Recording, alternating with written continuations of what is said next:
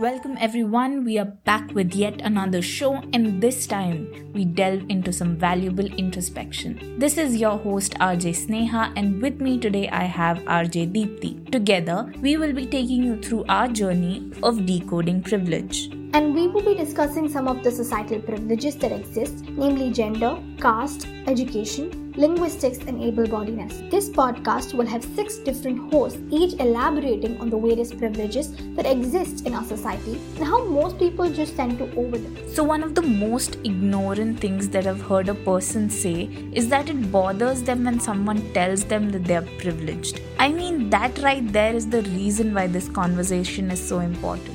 Exactly. I mean, it just makes me wonder if it's so hard just to accept that, one has certain societal, cultural, or physical benefits over the others.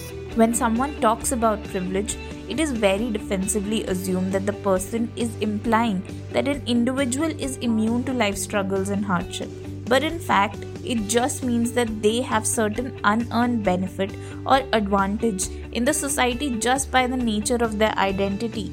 And a simple way of acknowledging privilege is by reflecting upon the sort of privilege one has and one doesn't have. And by doing this, you're not only, bringing change in yourself, but also challenging the system of discrimination. With that, we conclude today's episode of Decoding Privilege. Together, as we progress with our podcast, we will be discussing various privileges that exist in our society and how they shape our outlook. That's right. And we will be talking about the essential of recognizing and acknowledging one's privilege. So stay tuned for the next episode, and until then, this is RJ Deepthi and RJ Sneha signing off.